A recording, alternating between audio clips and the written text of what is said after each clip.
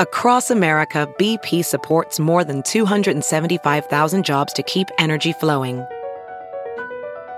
Jobs like updating turbines at one of our Indiana wind farms and producing more oil and gas with fewer operational emissions in the Gulf of Mexico. It's and, not or. See what doing both means for energy nationwide at bp.com/investing in America.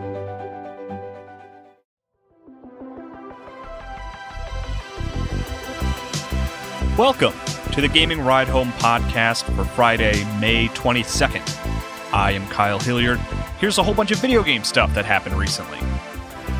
A lot of people bought video games last month, according to the latest NPD numbers. Tenet's latest trailer premiered in Fortnite last night, and it was almost cool. Serious Sam is getting a new numbered entry. The Fairy Tale video game has been delayed. And there's a new game out today that's all about being a shark and just eating everything in sight. Video games set multiple April sales records last month. Today is NPD Day, which means we get to learn what video game sales were like last month. And it's a weird one. Before NPD's Matt Piscatella even shared the numbers, he tweeted, "We're releasing data in a couple minutes here, but let me just preface the next tweet wall by saying that I've been working with video game sales data for over 15 years now, and April is by far the wildest month I think I've ever seen." The big news from today's NPD report is that spending on video games in general grew more than 73% compared to April 2019, which makes it pretty clear that in the face of the pandemic, people are turning to video games for entertainment. Overall spending reached $1.5 billion, which Piscatella says this is the highest April in history, and he used the word unprecedented in his video sharing the numbers. The previous April record was $1.2 billion back in 2008. The fastest growing segment of sales was hardware, so people are out buying consoles. It was pretty clear already that they were buying Switches, which likely contributed significantly, but it looks like everyone was buying other consoles too.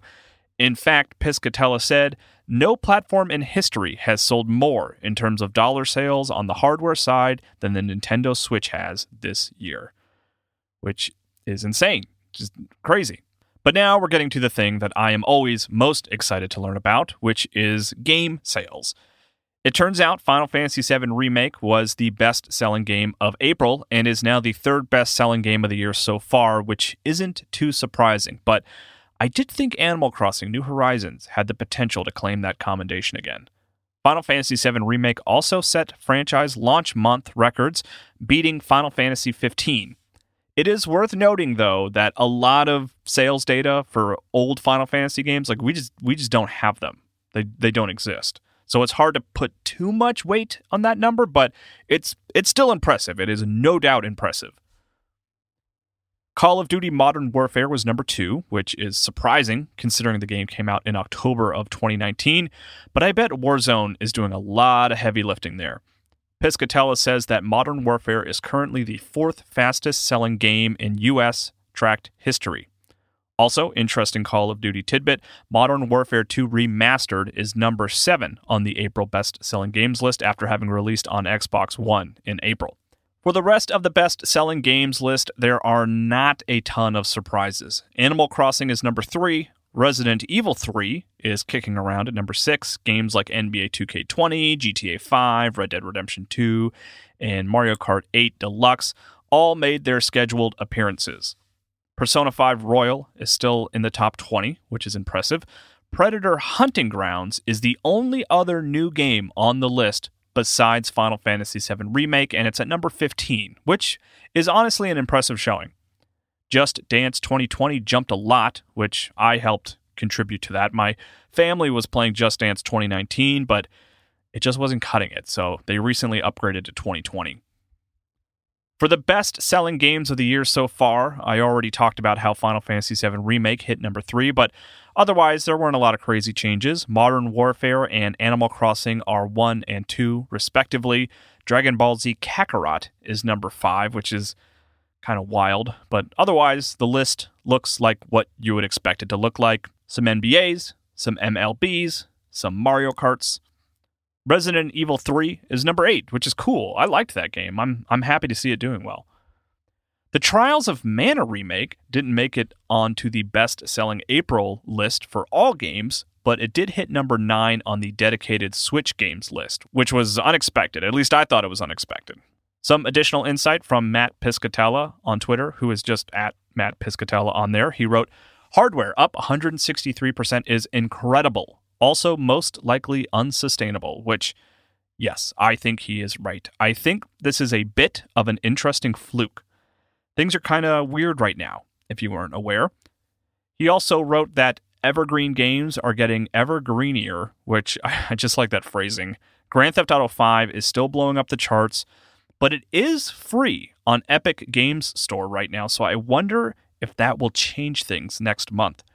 He also made a point to call out how, despite games selling really well right now, how hard it is to launch a game in these conditions. And he wrote, "Launching new games like Final Fantasy VII Remake right now is a massive challenge. Huge admiration and respect to the teams that have done it successfully." And I think that is a really good point worth bringing up. Making games is always an impossible feat, but it is only harder right now. Overall, just an insane April. I expected games to continue to sell well, but I mean, this really is kind of unprecedented. I think the influence of Animal Crossing really can't be understated. I think in the same way the Wii just brought in this whole new group of gamers in 2006, I think the same thing is happening with Animal Crossing on Switch. I think people who don't normally buy games bought a Switch and Animal Crossing just because everyone is playing it, and it seems like a good thing to do with this weird vacuum of time. There was a dedicated Animal Crossing SNL sketch recently, which says a lot to me about how that game has invaded the mainstream. It is a weird time. The latest trailer for Tenet premiered in Fortnite yesterday, which was a weird thing. Tenet is Christopher Nolan's new movie, the guy predominantly known for directing The Dark Knight. I love Christopher Nolan, and I have for a long time in a cool hipster way. Memento absolutely changed what I thought cinema could be and how a story could be told. I was there opening night for his follow-up Insomnia in 2002 and could not have been more excited when it was announced that he would be tackling Batman. I am such a cool Christopher Nolan hipster that if you asked me my favorite movie of his, I would probably say The Prestige. So, needless to say, I have been excited for every Tenet trailer, and yesterday's premiere in Fortnite was no different. I was hesitant about the new format, but I've been playing a lot of Fortnite lately, and the Travis Scott concert was really awesome. So I was ready to embrace the platform. Dropping into the social area and walking toward the screen a few minutes before it was set to premiere was surprisingly exciting. I really liked making my way toward the theater screen and seeing other people heading in the same direction, driving on vehicles to speed there. And it was cool to see lots of people crowded around the theater, finding their spots while they waited for it to start. I really thought, maybe this is the future. There was a little intro from Jeff Keighley and the star of the movie, John David Washington, which was awkward and maybe unnecessary, but it was nice to hear from Washington and see how genuinely excited he was about the movie. And then the trailer started, and I just got kind of bummed out. First of all, there was really no way to not position myself in a way that my head would not cover at least a small portion of the screen. And it was impossible to focus on what was happening, which I was really eager to do because even though it is the social area of the game, there are still projectiles. And people were throwing tomatoes at the screen and firing darts into it. And I really ultimately just got nothing out of the trailer. I really loved the virtual social nature of walking to the screen and seeing everyone sitting around, waiting for it to start. But the actual watching of the trailer, that part is just kind of a bummer. After the trailer, Keighley revealed that one of Nolan's movies, he didn't say which one, would be screened in Fortnite at some point in the future, which I think is a cool idea, but I can't imagine it will be a great way to actually watch the movie. I am guessing it will be Dark Knight, but I think it would be cool to show The Prestige, if for no other reason than to try and elevate one of his more, arguably underviewed movies.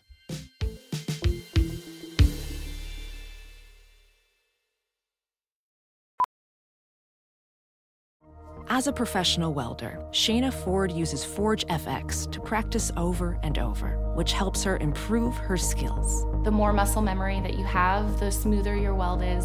Learn more at meta.com/metaverseimpact.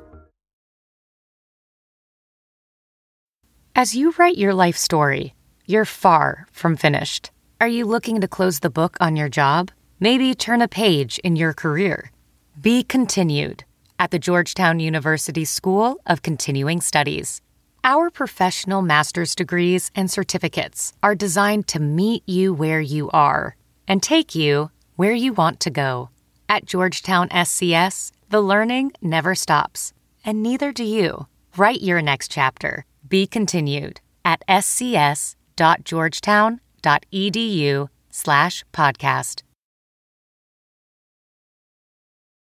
Today is Pac-Man's 40th anniversary. That's all I really have to say about it. Pac-Man's pretty cool, and he's old. Sorry for not having more interesting insight to offer here. Serious Sam returns in August with Serious Sam 4. I'm not super familiar with the Serious Sam series, but I understand that it is a super over-the-top action first-person shooter, and 2011 was the last time the series received a true new numbered entry.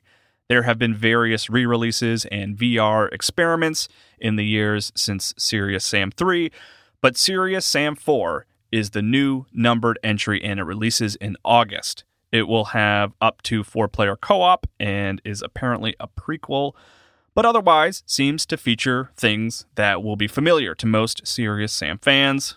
Lots of guns, lots of enemies. Fairy Tail, the game based on the anime of the same name, has been delayed. Fairy Tail, which I think looks pretty cool as far as games based on animes go, has been pushed back from its original June 25th release to July 31st. It will be coming to PlayStation 4, Switch, and PC.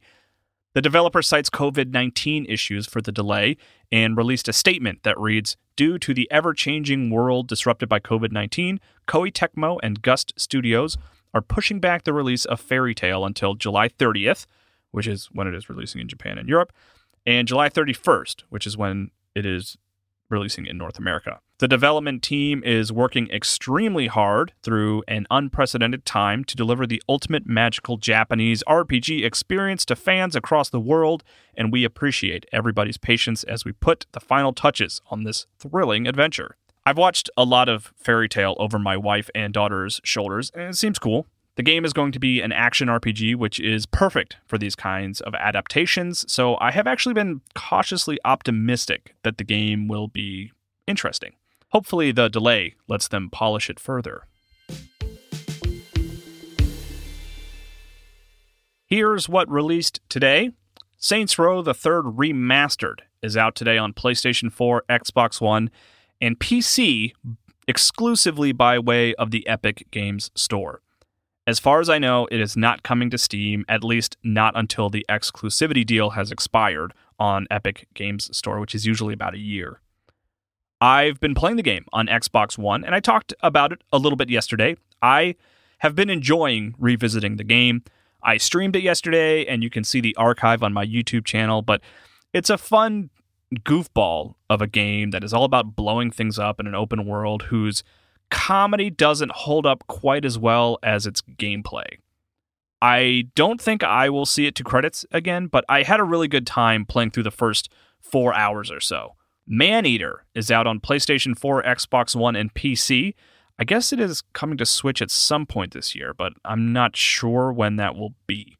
You play as a shark in that game, and you eat man, as the name implies, in an open world, which on pitch alone sounds pretty great. You can also eat other animals and stuff.